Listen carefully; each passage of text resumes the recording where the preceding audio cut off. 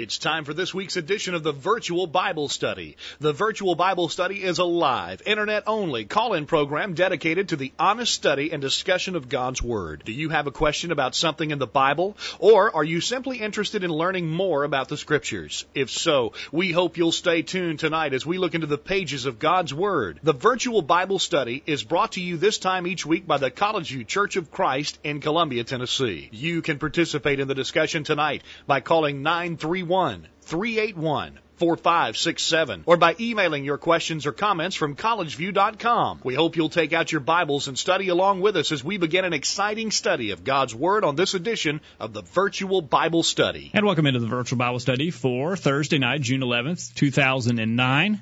My name is Jacob Gwynn. My father, Greg Gwynn, is here tonight. Hello, Dad. Welcome to the program. Jacob, great to join you tonight for the Virtual Bible Study. Good to join you, and we're glad that you are on the other end of the program tonight, and we hope that you will participate in our discussion. You can call us at 877-381-4567. That's a toll-free number. We pay the bill. Won't cost you a dime. Just join in on the discussion over the phone or send an email to questions@collegeview.com. If you're watching our video stream tonight, you can also join in with listeners in our chat room. You can follow the instructions that are scrolling across or at the bottom of your screen now, and you can go and join in the chat room. Harv in Pennsylvania is there now, and other listeners will be joining the chat room, so go there and join in the discussion tonight. You can read the comments in the chat room without doing anything, just clicking on there. If you want to participate in the chat, you got to set up a little free account, which is no problem at all. A lot of people seem to enjoy doing that. All right, join in on the chat room and join in on the discussion tonight. An interesting topic tonight. You presented the topic this afternoon, and at first it didn't hit me as being all that interesting of a topic, but the more I thought about it, the more interesting it became. We want to talk about the Bible class arrangement, Jacob. There are people who think that it's unscriptural for churches to operate a situation. I don't know, operate, if that's the right word, but to have a situation maybe is the better way to say it, in which age groups are divided and classes are held for different groups within the congregation, what we typically call a Bible class hour or a Bible class arrangement. Some folks have a problem with that. In fact, we had a question that came in a while back from a listener in Vermont. And I sent him a response to his question, but I thought others might be interested in his question as well. He said, I have a question about something I've been studying with another brother in Christ for several months now.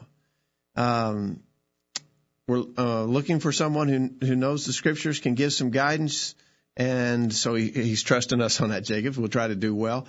The question specifically is this: is there Bible authority for the church to teach children or have children's classes?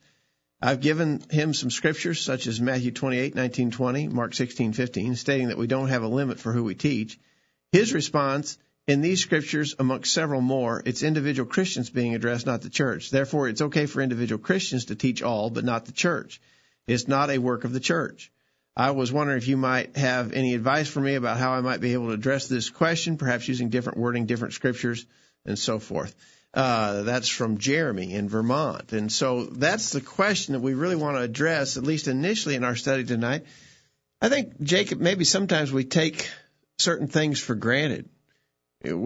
I can always remember, ever since I was a kid, the church, all the churches that I've ever been a member of had a Bible class arrangement.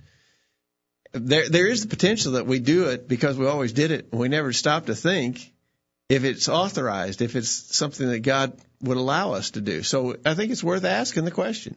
All right, we'll ask you 877-381-4567 or questions@collegeview.com. Is it scriptural to have Bible classes? Now, there are things about a Bible class that we would have a problem with. We'll talk about those as we get into the program tonight. But in general, we're asking the question in general: is it permissible for a church to conduct Bible classes? To our update list earlier today, we sent out, by the way, we're getting a viewer who sends in, says, sounds good in Toronto, Jacob. So they're listening in Canada. Across the border tonight. Yeah, way all right. up. The Virtual Bible Study has a passport tonight. International. The questions we send out to our update list, and I try to mention this every week because this is something we do every week, and we'd like you to be participating in it if you can. If you are on our update list earlier today, we sent out news of what we would be discussing, and we sent out our study questions for feedback. You can get on that list very easily. Send us an email. Simply say, add me to the list in your subject line, and send that to questions@collegeview.com. We will do it. But we asked the question, number one, are Bible classes scriptural? Yes or no, why or why not? So give us an answer to that. That's the first thing we really want to discuss.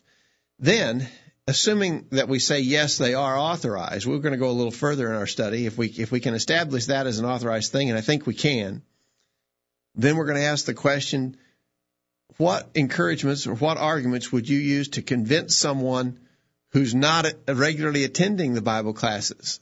What would you say to them to try and get them to come to that period of Bible study? Number 3, what are the things needed to make the Bible classes the best they can be?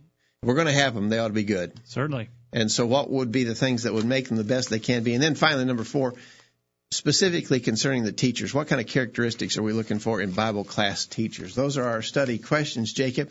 As we said, we sent them out earlier today to our update list.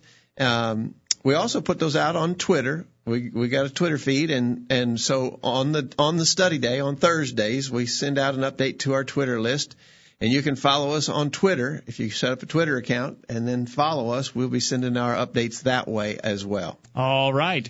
And we'd like you to join in on the discussion tonight. To send us an email, give us a call about the questions that we posed or any question relating to Bible classes. And we always have an open door here for any Bible question or comment that you might have.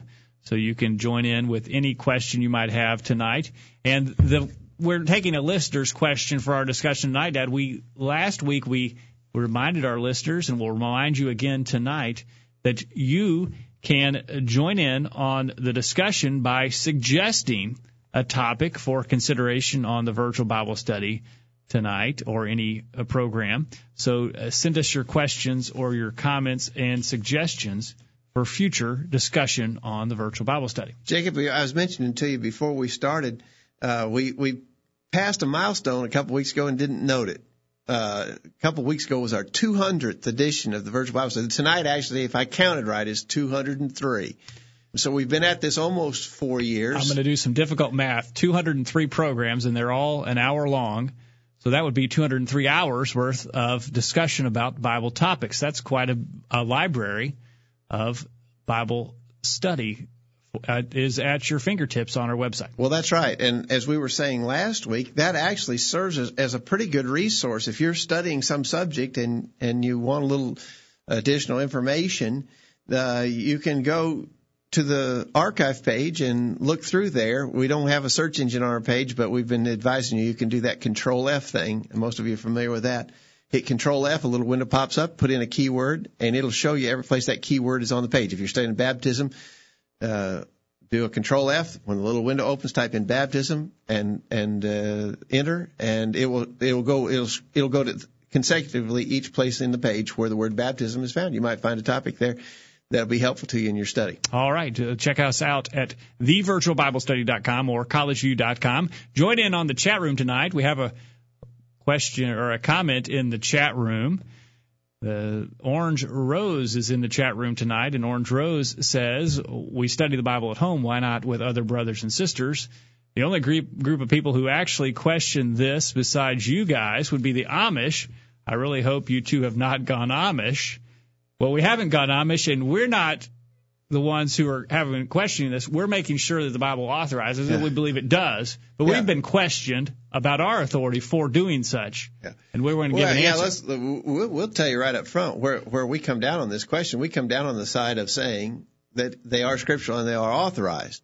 So, no, we're not taking a view. Sometimes I've heard it referred to, Jacob, as the no Bible class position. We're not taking that position. There are people who do.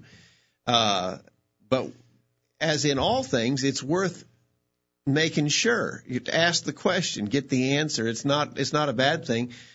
in other words, as I was saying earlier, we shouldn't just assume it's okay since we've always done it that way. We should ask the question. And a lot of people would say when they're asked a question, how do you defend this practice, they would say, well, you're just being too picky. Well, we've got to be picky. Everything that we do, we have to do by authority in the name of Jesus Christ, Colossians 3, verse 17. And so we appreciate this question because we want to make sure. We have Bible classes. We want to make sure that we're doing what God would have us to do. I think that's right. Send us an email. Here's the challenge, Jacob. If you are a member of a church and they have Bible classes, how are you going to answer someone who says, why? What is the authority? Now, you just can't dismiss that question. If someone, says, why are you doing that? Where's your authority for doing that? We better be ready to give an answer, 1 Peter 3:15.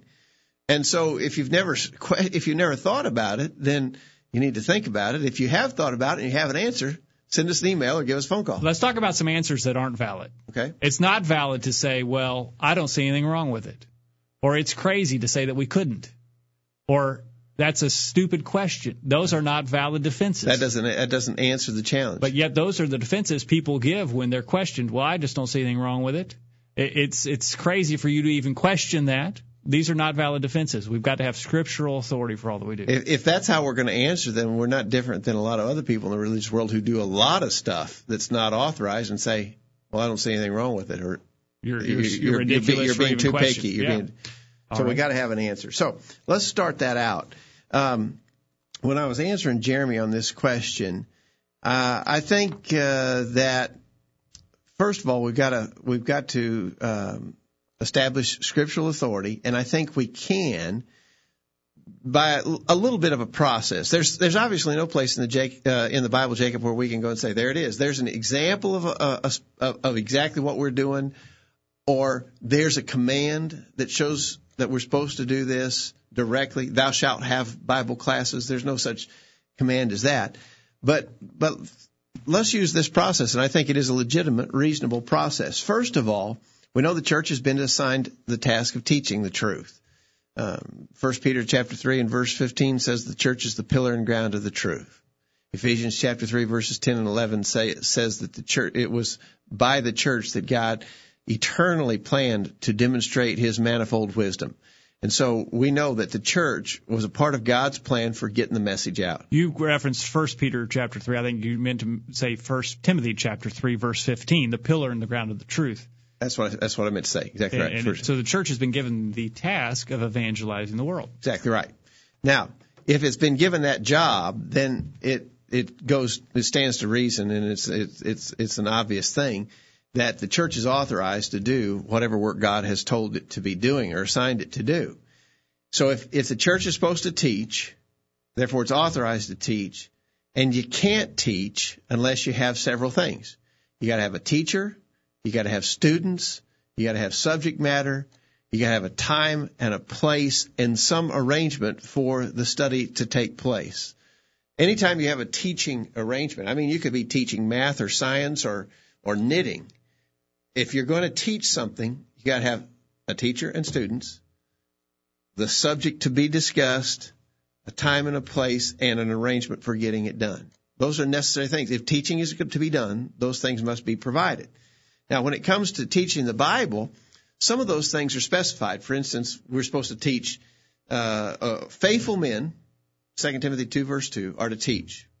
And they are to teach the gospel. Go into all the world and preach the gospel. Mark 16, verse 15. Go into the world and preach the gospel to all creatures. And so we know that the subject matter has been identified, and those to do the teaching have been identified. It's supposed to be faithful men teaching the gospel to everybody. But some of the elements of a teaching arrangement have not been spelled out in the Scripture.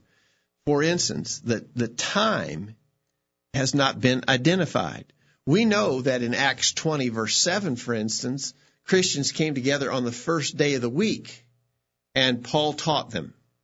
So their Sunday is mentioned, but if you look in Acts chapter 5 and verse 42, we find out that they were actually meeting daily. In Acts 5:42, daily in the temple and in every house they ceased not to teach and preach Jesus Christ. So it wasn't, not one particular time is identified. We can teach any time. Furthermore, notice that sometimes they were teaching in public, sometimes from house to house. And so the teaching arrangement is not identified either. In Acts chapter 20 and verse 20, the Apostle Paul said, I kept back nothing that was profitable unto you, but have showed you and have taught you publicly and from house to house. And so, again, while some things, when it comes to the work of the church in teaching, what to teach and who should be doing the teaching, those things, we have specific information about those. But the time, place, and arrangement are not specified, and we see some variety there. So since there's a variety of examples of time, place, and arrangement, no one specific arrangement can be claimed exclusive. We have to do it that way and that way only. All right. We'll continue the discussion after the break, and we'll hope to talk to you. 877-381-4567, questions at collegeview.com.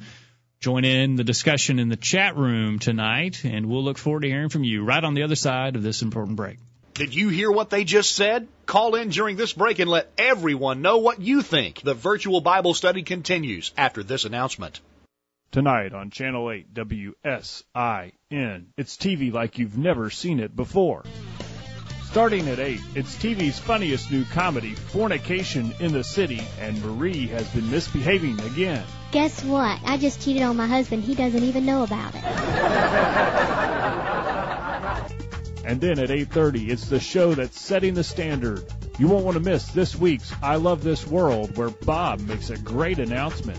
Well, I think it's time you knew the truth. I'm gay.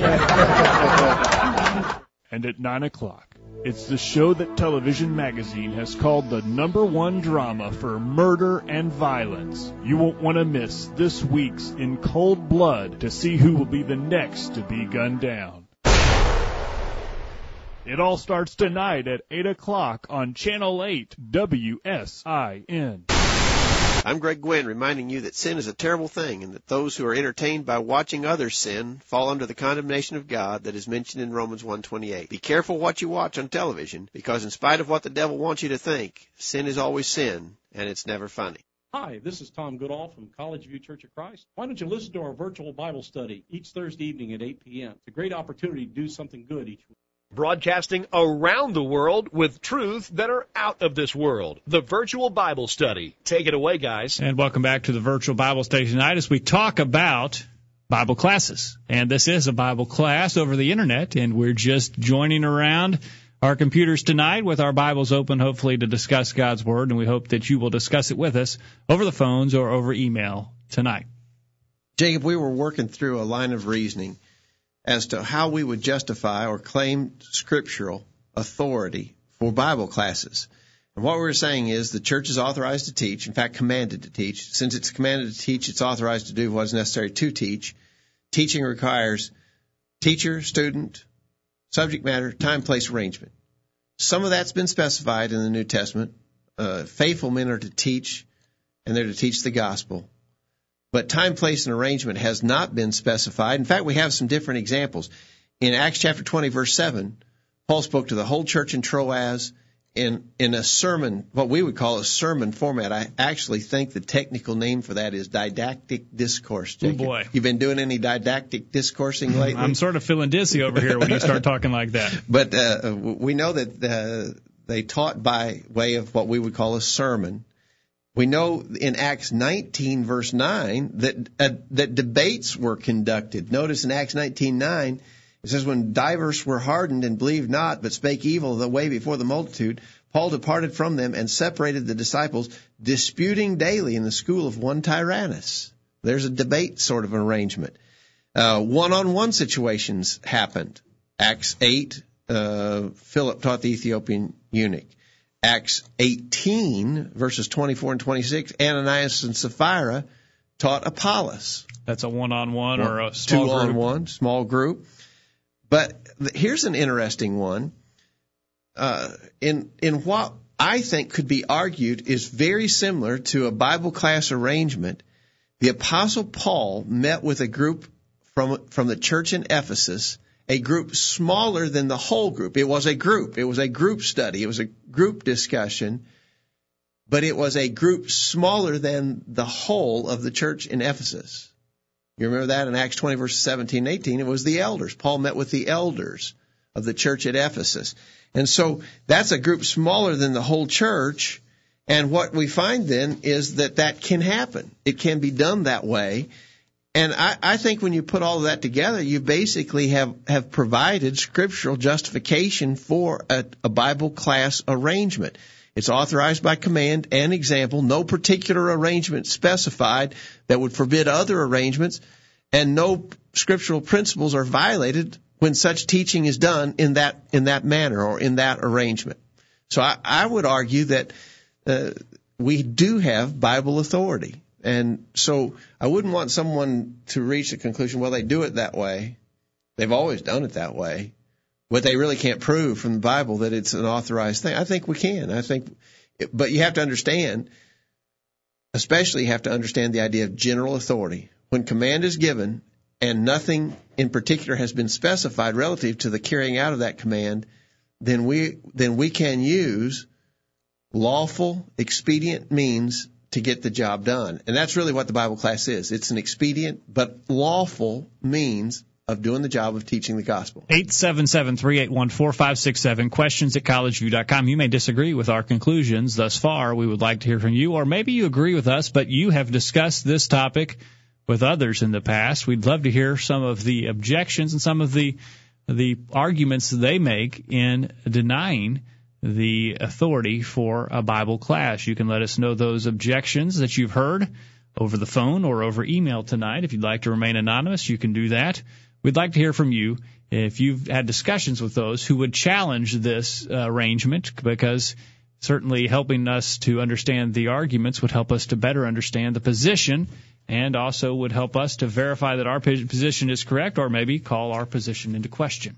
So let us know over the phone or over email tonight. Because we do have brethren, in fact, sometimes they're identified as no-class brethren, who say that it's not a scriptural way. And if you are of that persuasion, or if you have studied with some who are of that persuasion, we'd be glad to hear your insights on this subject. I'll tell you a couple of the objections I've heard, Jacob. One is that when we have a Bible class arrangement, we are actually imitating the denominational Sunday school organization, and that we're wrong for the same reason the denominational Sunday school arrangement's wrong. And I don't know how many of our listeners are familiar with the denominational Sunday school arrangement, but actually in a number, especially the big old mainline denominations, they have what constitutes a separate organization that funds, finances, oversees, and operates the Sunday school. Sunday school board, I think is what it's called. Yeah, they have their own board, their own officers. It's overseen by that Sunday school board. They have their own bylaws and regulations. They collect their own contributions and maintain their own treasury. And they determine the curriculum. Yeah. Because they provide the material that's going to be discussed. So they are determining what's going to be taught in the Bible classes. And we agree with all others that that's wrong. We've always taught that there's no organization larger or smaller than the local congregation for doing the work that God assigned to the church, and that everything God assigned to the church can be done by the arrangement that He gave us in the inspired Word. And so we oppose the denominational Sunday school organization for all the same reasons. And that's not. And if somebody tried to start that in this church, for instance, we would stand up and shout and say, no way, you can't do that. If they started taking up a collection, maintaining a separate treasury, appointed officers to oversee and make decisions about the Sunday school operation. And then tell this congregation how it's going to be arranged. We'd say, no way. We're not going to allow that. It's not scriptural. That would not be scriptural. We have no reference to any such organization in the New Testament. Exactly. Another objection that I have heard from time to time is that while it may be granted that groups smaller than the whole church met on some occasions, those smaller groups did not meet simultaneously. In other words, I was suggesting Paul met with the elders of the church at Ephesus, a part of the church at Ephesus smaller than the whole of the church at Ephesus, and Paul met with them. And the argument said, well, that may be so, but others were not meeting at the same time. They weren't doing that simultaneously. And my question is, would simultaneously, is there something in the Bible that says that you couldn't do what Paul did with the elders if someone else was doing the same thing with some other group of members of that church at Ephesus? You know, let's say that Timothy was with Titus. Timothy or Titus was with Paul, rather.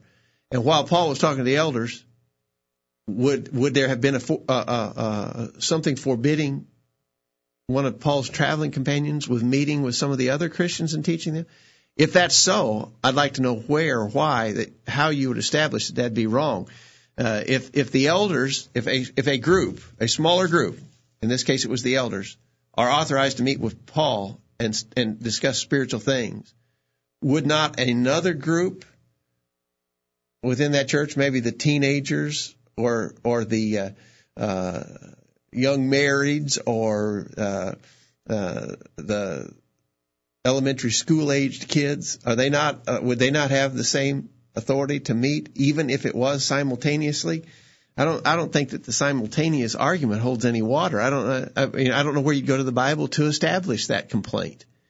I just don't see it. If you're going to establish a prohibition, you'd have to be able to show that either they always were non-simultaneous, I don't know what the correct term for that would be, or that the Bible commands us to do them in a non-simultaneous fashion. We simply don't have any authority for that. That's right.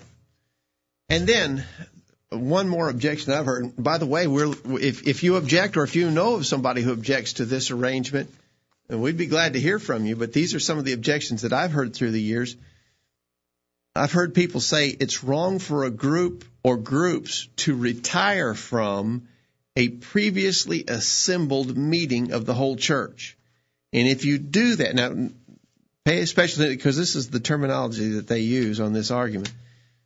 It's wrong for a group to retire from a previously assembled meeting of the whole church. And if you do that, it amounts to dividing the assembly, and that's a sin. And that's sort of a catchphrase that you often hear from folks who have a problem with the Bible class arrangement. They'll say, well, you're dividing the assembly, and you can't divide the assembly. Well, if that's so, again, I would say you're going to have to present some Bible passage to establish that fact. It sounds to me like someone there's establishing an arbitrary rule. Where does it say that you can't do that? Where does it call it a dividing of the assembly to do such a thing? And actually, I believe that we have evidence of something similar to that happening, of an assembly coming together and then breaking into smaller group in Acts chapter 15, beginning verse 4. In Acts 15, verse 4, when Paul and Barnabas went up to Jerusalem, and were discussing the problem of circumcision among the Gentile converts, and they went up there to meet with the apostles and elders of the church and the Christians of the church in Jerusalem. It says in Acts 15, verse 4, when they were come to Jerusalem, they were received of the church and of the apostles and elders, and they declared all things that God had done with them. But there rose up certain of the sect of the Pharisees, which believed, saying that it was needful to circumcise them and to command them to keep the law of Moses. And the apostles and elders came together for to consider this matter.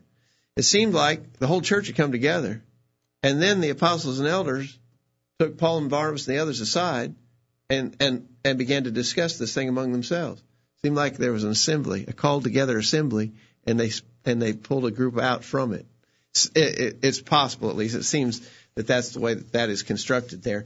So again, this argument that you're dividing the assembly, I just don't think holds any water. Well, and I've also heard another argument that if women are teaching the Bible classes, that you have what constitutes women speaking and teaching in the assembly, which is expressly forbidden. We would make the argument that this is not the assembly when we're having classes. Exactly. This is something separate from the assembly. And so when we are in separate groups, we're not dividing the assembly because it's not the assembly. I think that's right. Okay. I got an email coming in from Keith in Lynchburg, Tennessee, who says, I have studied with no class groups over the Internet, and they say that before 1900, no Church of Christ had segregated Bible classes. Before 1900, no Church of Christ had probably, air conditioning, but probably not many churches of Christ had electric lights. Yeah. Does this mean that it's wrong? Yeah, I think, Keith, I'm sure you probably told him the same thing. That may be so. That doesn't prove it. Doesn't prove it's wrong. As you said, Jay, we do a lot of things that constitute new expedience, but they got to be lawful. That's the question. Is it lawful? It's not a question, was it done that way before? People didn't come to the assemblies in gas-powered automobiles before 1900 either. We do now. It's not a question of whether it's new. It may be new. And I think they're probably right. It probably is a rather new arrangement. But what we were saying before is no specific arrangement is identified in the New Testament, and therefore we're not doing something wrong. It may be different, but not wrong. It's an authorized expedient. Before 2003, 4 maybe 2000, no church had an internet Bible class either. Does that mean it's wrong? Right. We can't look back back in first century they didn't have an internet Bible class, so we can't have one. No, we have to use the principles that were taught in the Bible and make application to our times today. Well, I know we're up to a break, Jacob. Real quickly, let me catch an email from Gail, who says she believes they are scriptural. 1 Corinthians 14:26-40 shows a Bible class type of arrangement. We see an example there of teaching the flock when the flock came together, just as the flock comes together in 1 Corinthians 11:18 for communion. During this time of teaching, brethren shared the word and taught one another just like we do today in a class, in an assembly. Except for the first century, the word was given to them orally, but it's the same word being taught today, and it still needs to be done unto the edifying and done decently and in order. And she cites 1 Corinthians 14:26-40. So thank you, Gail, for that response. And we need to emphasize one thing before we go to this week's bullet point. We're not saying that the truths of the gospel change, and that there were truths that were relevant and applicable in the first century, and they're no longer relevant today. People make those arguments. We're not making that argument. But what we're saying is the principles of God's Word, we can make application to them in different ways with things that are available to us today that weren't available to us in the first century. Right. And the question is not, is this a new arrangement? It may, in fact, be a new arrangement. I think probably likely it is. I don't think that probably before 1900, Churches of Christ typically did what we do today by the Bible class arrangement. But what we're saying is this is an authorized expedient to accomplish the command to teach. Now, I would further say that if a congregation decided they didn't want to do that, you don't have to do it that way. I mean, we're not binding the Bible class arrangement. If you decided that it wasn't something you thought was a good judgment for the congregation where you were, if the elders decided they didn't like that arrangement, then they wouldn't have to follow that arrangement. We're just saying it is a legitimate arrangement. Not all churches must do it today. Not all churches have done it historically. But there's authority in the Word of God for doing it that way. Before 1900, Churches of Christ did not send evangelists overseas on airplanes. They sent them in sailboats. I don't think any churches are sending people across the ocean on sailboats today. But those things have changed. But we have authority for people to travel in airplanes from the Scriptures. We look forward to hearing from you on the other side of the break. Don't go anywhere. The Virtual Bible Study continues right after this. These guys are doing all of the talking. We need to hear from you. Call in now. The Virtual Bible Study continues right after this. This is Greg Gwynn with this week's Bullet Point. Do you understand quantum physics? Do you even know what it is? Most of us, of course, don't. Now imagine that you have the task of explaining it to someone else. That would be impossible, right? How can you hope to explain what you do not understand yourself? We hope this illustrates a point we want to make about the Bible. The majority of people in the world mistakenly view the Bible as a confusing and difficult book. Sadly, too many Christians are unable to help resolve this problem because they simply cannot explain what they have never understood themselves. They don't know God's truth well enough to be able to explain it to others. The Bible can be understood according to Ephesians chapter 3, verses 2 through 5. In fact, we're commanded to understand it in Ephesians chapter 5, verse 17. If we imagine that the Bible is too hard to understand, we are actually casting a charge against God. We are maintaining that He was unable to produce a revelation that the average man or woman can grasp. Not true. The real problem here is a lack of dedication and a failure to work diligently. Often we find folks, even Christians, who can talk knowledgeably about a wide variety of subjects. They recite technical and intricate details about a host of topics. Yet these same people claim that the Bible cannot be comprehended. Nonsense. With even a fraction of the same effort they have put into understanding computers, cars, sporting events, and political matters, they could have become expert in their knowledge of God's Word. If they invested 1/10 of the time they waste watching television, they would understand even the most complicated themes of the Bible. It's true that you can't explain what you don't know. However, let us never use this excuse concerning the Bible. If you don't know, it's your fault. Get busy and study. That's this week's bullet point. Think about it. Hi, I'm Jack Coleman, a member of the College View Church of Christ, with a suggestion for you and your family. Why not turn off the TV on Thursday nights and gather the family around the computer for an hour of in-depth Bible study? The virtual Bible study always involves subjects of importance and interest to serious Bible students. So, why not join this Internet Bible study group every Thursday night? Missed a recent virtual Bible study program? Listen to any of our past programs from the archive section of our website. Now, back to the virtual Bible study. And the virtual Bible study is on your computer tonight, and we thank you for making that possible. We look forward to your participation in the discussion tonight, and we look forward to any topic suggestion. We've gotten one topic suggestion during the program tonight. If you have a question or a subject that you think would be beneficial to have discussed on the virtual Bible study live over the Internet, nationwide and internationally, as we are international tonight, we look forward to you suggesting that topic. It would be beneficial for us all to study things together so that we can come to a better understanding of God's Word. We're talking about Bible classes tonight and the authority for them.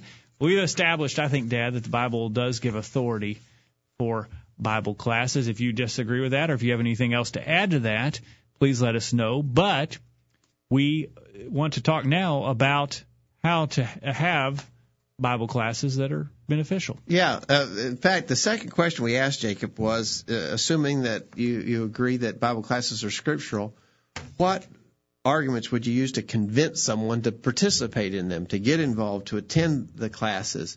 That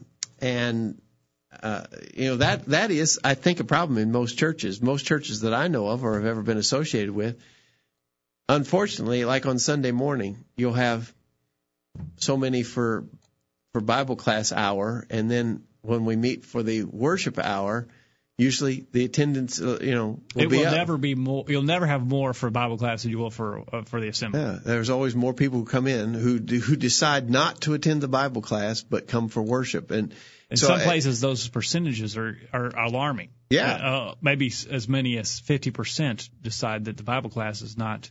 And I've known some churches that have gone to all kinds of effort to try and change it. I've known several churches that decided to have their worship first, and then so that the people would come, and then with the hope that they would stay for the Bible class.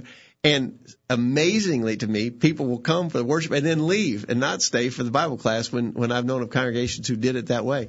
Some people are just determined not to participate in Bible classes, and our question is, how would you get them motivated to participate in that? Well, we got one email here from Gail who says the same wording for coming together for teaching the flock is the same wording used for coming together for the Lord's Supper. Every Christian should be coming together for the class just like they would come together for the Lord's Supper.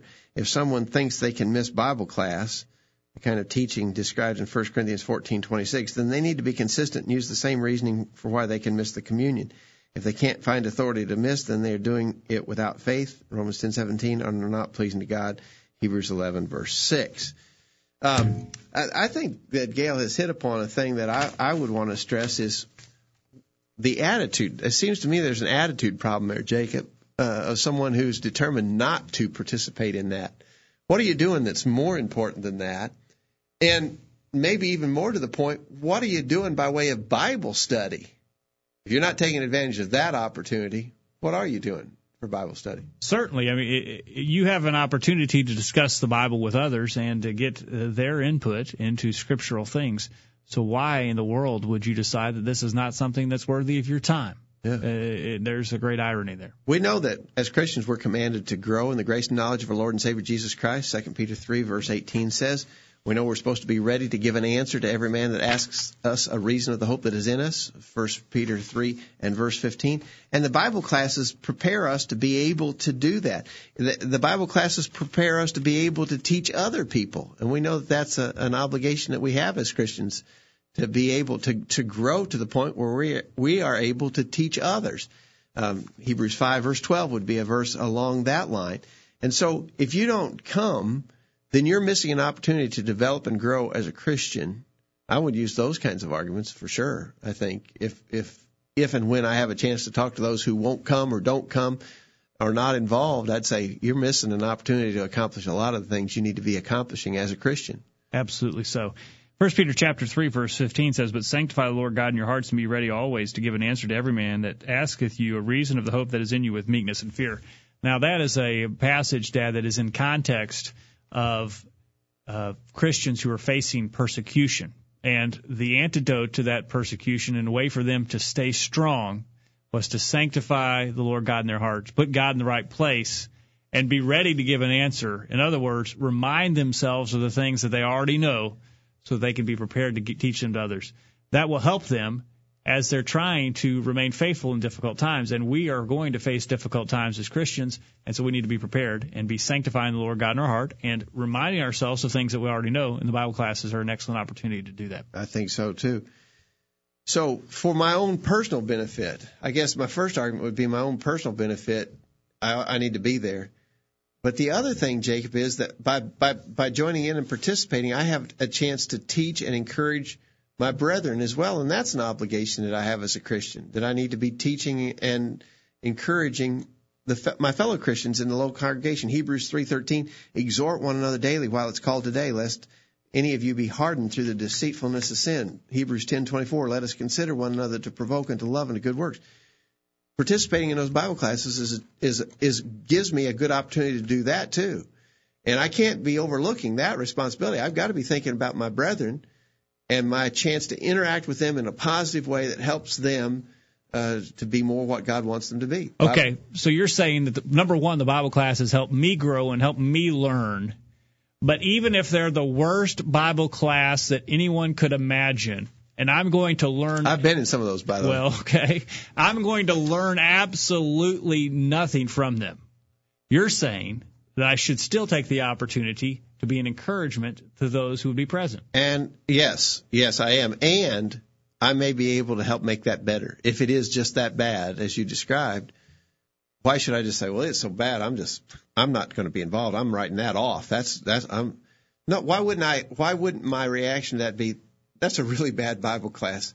I need to get in there and see if I can help make it better. Maybe if I can just give them one comment to think about. Yeah, right, exactly right. So, okay. And again, I think it does ultimately boil down to a question of attitude. Why wouldn't I want to be there? What am I doing that's more important than that? And if I've not taken advantage of that opportunity, what am I doing to grow as a Christian, to study, to learn, to be better in my knowledge of the Scripture? Remember what we said earlier. We said Bible classes are not a mandated thing. We don't have to have Bible classes. They are authorized, as we argued from our earlier discussion tonight. They are authorized. And if the church I'm a member of provides them, as we do here at College View, for instance, we do it under the oversight of the elders. The elders have a responsibility to feed the flock of God. 1 Peter chapter 5, verses 1 through 3, Acts chapter 20, verse 28. And they have decided that this is one of the means that they can accomplish that feeding process, that we're taught and nourished in the things of God. Why wouldn't I want to be a part of it? Why wouldn't I submit to the judgment of the elders to join in that activity for my own good? I just don't understand the mindset of a person who chooses voluntarily not to participate. Something's lacking there. All right. 877-381-4567. Questions at collegeview.com. We're going to continue the discussion after the break and go to the top of the hour, but we want to hear from you. Give us your thoughts. We've got a couple of questions left, Jacob. Two more questions we want to discuss in our last segment. What can help make Bible classes better? You were just talking about the fact there are some bad ones out there. What helps make Bible classes better, and especially about the teachers? What kind of characteristics do the teachers need? All right, don't go anywhere. We'll continue right after this. Have you checked out all of the resources on collegeview.com lately? Check it out now while you listen to these important messages. The virtual Bible study will be right back after this. Hello, everyone. I'm Monty, a member of the College View Church of Christ. So you've been hearing all about the College View Church of Christ on the virtual Bible study and are interested in finding out more about the church. But you live hundreds of miles away from Columbia, Tennessee, and can't come and visit with the congregation to find out more. There's no reason to fear. After all, we live in the 21st century. Here's what you can do to find out more about the College View Church of Christ. First, why don't you check out our website while you're listening to the virtual Bible study? You'll find important information about the church there, including bulletin articles there on various subjects, and can even listen to sermons that have been presented at the College View Church in the past. Secondly, if you have questions about the church or about any Bible teaching, why don't you send an email to us and let us know how we can help? Send your questions to questions@collegeview.com. That address, once again, is questions@collegeview.com. We can even have a personal Bible study with you over email if you desire. And finally, if you would rather talk with someone in person, give us a call at 931-381-4567. That's 931-381-4567. You can call this number any time. If you don't get an answer, leave a message and we'll call you back as soon as we can. We're glad you're listening to the virtual Bible study and hope to hear from you soon. I am Nestor Sanchez from Arica, Chile in South America, and I love to listen to the virtual Bible study. And this moment, I invite you to participate in this program too. Gracias. Share your comment with the world. Call in now and be a part of the virtual Bible study. Now, back to the program. Welcome back to the virtual Bible study tonight, and we do appreciate you for being a part of the program. This program is brought to you by the College View Church of Christ, and we cannot forget, Dad, before we conclude tonight, we've got to remind the listeners about a special series of lessons. That's right. We should have done that at the top of the hour, and we didn't. We'll hit it up in less than 15 minutes. Now, don't forget. We're testing your short-term memory. You don't want me to do it now. You want me to do it at the end of the program. Do it at the end of the okay. Just wait, because there's a special announcement coming. Don't go anywhere, because we got an announcement coming in a few minutes. Okay. It's a little quiet in the chat room tonight. We got a couple in there discussing a little off-topic subject about women teachers. We've talked about that before, and that is a very important subject. And check out thevirtualbiblestudy.com for discussion of that important subject. Yeah, we've got a previous program on women teachers, but a couple are in the chat room discussing that topic right now. That chat room is a lot of fun, and if you all are listening and have not gotten involved, follow the instructions there on the video screen on our website. As you're watching, you'll see the info scrolling across there. You can go to that chat room. You can just watch for a while if you want to, and if you want to participate, you gotta sign up for a little free account, and you don't have to even give them any personal information to do it. So get in there in the chat room, go for it. All right. How do we have great Bible classes? Yeah, one of the things that we need to do to have great Bible classes, and in Gail's response, she said, make sure the things taught are as close to Scripture as possible, otherwise they won't be edifying. And the whole counsel of God is. And that the whole counsel of God is taught, not just one part of the Bible. I think that's true. I mean, obviously, if we're going to have these Bible classes, they got to be teaching the truth. We'd be way better off not to have them if error is going to be taught. Right. We'll give an account to God for that if we're establishing a forum for error to be taught. Yeah. So definitely agree on that. She says, make sure it gets to the deep things, the meat, and isn't only at a milk level. Christians can't stay edified on milk, but those new in Christ still need some milk. I actually think that's one of the reasons why we have a Bible class arrangement, so that we can teach different groups at an appropriate level. What second and third graders need or are able to digest, for instance, is different than what adults can digest. And so I think that is a strong argument in favor of this kind of an arrangement. We're saying the arrangement's not specified in the New Testament, therefore we can use various kinds of arrangements to do the teaching. And that's one of the advantages, I think, of this form of teaching, is that it allows people to study at age-appropriate and maturity-appropriate levels. Okay. All right. And then she says, if the class is edifying and done in an expedient way, most of the Christians will be growing and becoming even more faithful. If over time it's noticed that a percentage of the class is either falling away or not growing in faith, examine the teaching to see if it is scriptural, and examine the method of teaching. Some methods of teaching are not expedient, even though they may be scriptural. I agree with that. I agree with that, too. Thank you, Gail. All right. So what kind of suggestions would you have to make the Bible classes be just as good as they can possibly be? One problem that we have with Bible classes is that people don't realize. Become unplugged. That's why I got loud all of a sudden. Most people don't realize the importance of the Bible classes. They don't appreciate them, and their attitude reflects that, and there is little enthusiasm in the Bible classes because they're not appreciated, and the value of them is underestimated. I think that's exactly right. Anything that you don't view as important, you're not going to put any emphasis on it. Nothing good is going to happen if you don't appreciate them. So I think that Bible classes should be appreciated by all in the local church and considered a thing of value. They are, as we've been saying, a great opportunity. And if you don't take advantage of the opportunity, you're missing out on something. Even when back in the first century, Paul wrote to Timothy, 1 Timothy chapter 4, verse 13, "Till I come, give attendance to reading, to exhortation, to doctrine." The reading there was probably not his personal reading of the inspired word. Back in those days when people didn't have printed Bibles and there were very few handwritten copies of the inspired text, there was a lot of emphasis on public reading, and which I would say is close to what we do in a Bible class type of arrangement. And Paul said, give attention to those kind of things. We should appreciate the opportunity. All right. What about the elders? Do they have any part in maintaining Bible classes that are of good quality? I definitely think so. Now, not every congregation has elders. We know that some congregations have not reached a level where it's possible for them to have elders.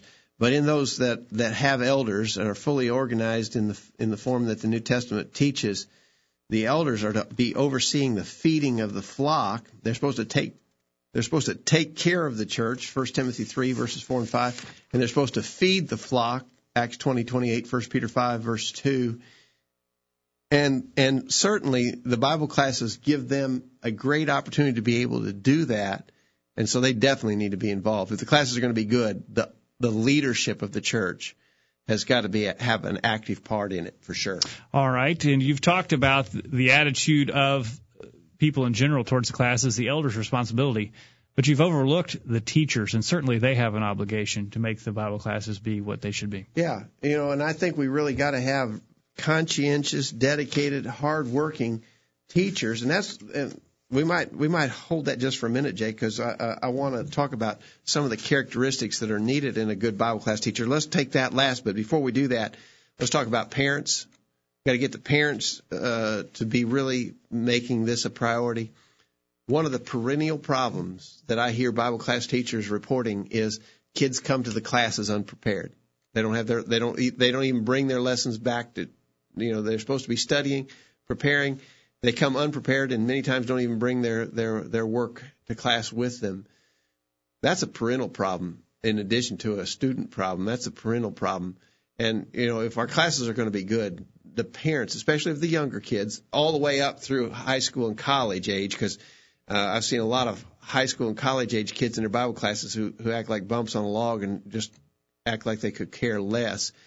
And parents need to get involved in motivating those students. And if our classes are going to be good, we need the parents to be really active in motivating them to get their students involved. I would hate to stand before God on the day of judgment as a parent and tell them that my children could not prepare for Bible classes, but they did have the ability to prepare for geometry or spelling, but they just didn't have the time or the ability to get ready for Bible class. That would be a very frightful thing to do, stand before God and give that. Wouldn't that would be scary? And I think people need to think about it at that level. And then, of course, we got to have the kids. The kids have got to be motivated. The kids have got to be committed, involved, active, prepared.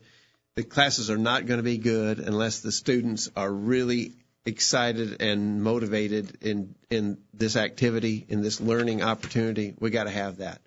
Let's back up, Jacob. Let's talk for a minute about the teachers, because I do think a lot of the success of a Bible class arrangement falls on the teachers to be doing their job well. Someone in the chat room says, do you think that Bible class teachers will be held accountable for how they prepared or what they presented? I would say absolutely yes. And I'll give you a verse on that, Jacob. In James chapter 3 and verse 1, James says, "My brethren, be not many masters." The King James says, newer versions will say teachers. Mm-hmm. "My brethren, be not many teachers, knowing that we shall receive the greater condemnation." Or I think newer versions say that we will experience a stricter judgment. If you accept the responsibility, then you have also accepted additional accountability.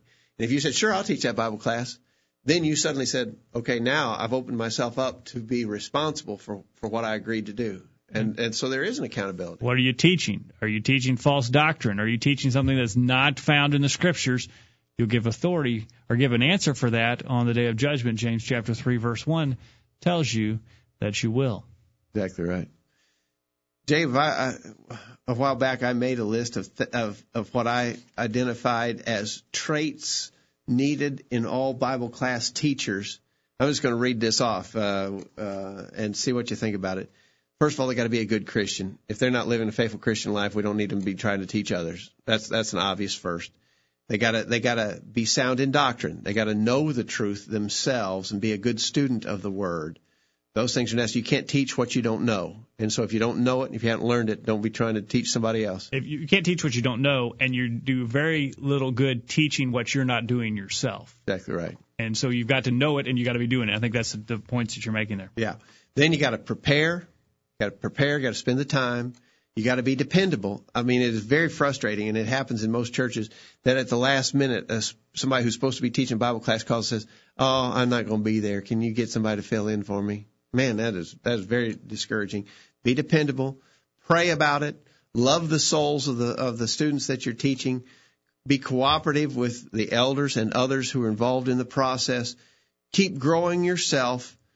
Be consistently present and on time, ready, and prepared and eager. So there's several things there that are needed, and we hope that Bible class teachers will seriously consider the important work that they are assigned to do. In Gail's email, she said teachers need to love God and His Word and have a knowledge of the Word. They need to care about the students. They need to be working at living the Word. If they are so busy during the week that they don't have time for the things of God that He has commanded them to do, like providing a living or teaching their family or training their children, or are so stressed that they can't be respectful to their family or others, then they need to do first things first, what God has commanded. If their priorities are not in order, they should not be a Bible class teacher. I would agree with her about that. And we have a comment in the chat room. I will not try to pronounce the usernames in the chat room because they are not they're not real words. Well, they're not. I'm sure that they're cryptic. They mean something to somebody that I can't decipher them. It says teachers are not only judged on what they do, as we all are, they're also judged on what they teach. Right. And so that's that stricter judgment, I think, that you're alluding to there in James chapter 3, verse 1. Exactly right. Well, Jacob, we're just about out of time, but now can I give that special announcement? Let's give the special announcement. See, I remembered that I was supposed to do that. All right. Next Monday night, starts our Vacation Bible School here at College U, which is, by the way, a Bible class arrangement. It's going to be at 7 o'clock each evening, Monday through Friday. We will break up into classes age appropriate. And so there special studies prepared at age level. All of the classes are going to be studying the same theme. We're going to be studying about events in the life of Jesus, the thread that ties them all together, events that happened on different mountains. And so we're going to talk about the Mount of Transfiguration. First of all, Monday night, Sermon on the Mount. Tuesday night, Mount of Transfiguration. Wednesday night, Mount of Olives, when Jesus was arrested and taken for trial before he was crucified. Thursday night, the crucifixion on Mount Calvary. Friday night, back to the Mount of Olives again, but this time talking about the ascension of Jesus to heaven and all the implications of that. So there are 5 nights all about things that happened in the life of Jesus. The thread time together is mountains. And we got classes for all ages. From the teenagers on up, Steve Walker, who preaches in Sewanee, Kentucky, will be here, and he's going to be teaching the teens and adults on the same themes. And so I think it'll be a good week of Bible study. Sounds very interesting. I want to make a clarification, though. If you're looking for fun and games, you won't find it. The kids are not going to be doing crafts and funs and games. It's serious Bible study. And so if you're interested in that, we encourage you to come and be with the College View Church of Christ. Now, that starts next Monday, the 15th. June 15th, and it runs through Friday, June 19th. What time? 7 o'clock. Thursday night next week, a week from tonight, Lord willing, what we'll do is what we typically do when we have a meeting here at College View. Just as soon as the thing is over at 8 o'clock, we'll be rushing in here, and we'll be inviting a live studio audience to participate next week in the virtual Bible study. And we want, of course, if you're in the Middle Tennessee area, and if you're within driving distance of Columbia, come. By all means, come. If you're not able to drive and join us, certainly join us for the virtual Bible study. We'll get Steve Walker to join us here, and we'll play Stump the Preacher. He listens to the program and participates, but now he's going to have to do it in the hot seat next week. Exactly right. All right. Thank you for your time tonight, Dad. Good discussion. Thanks, Jacob. And thank you all for being out there and listening to the virtual Bible study. We hope you benefited from our Bible study on the internet with you tonight. We hope you'll make plans to be back next week. Attend the Vacation Bible School at College View if you can, or we would encourage you to be back here next week. If you're not able to attend, be here on the internet for another edition of the virtual Bible study. In the meantime, we encourage you to put God first in your life, study His inspired word, the Bible, and live by it every day. You'll never regret it.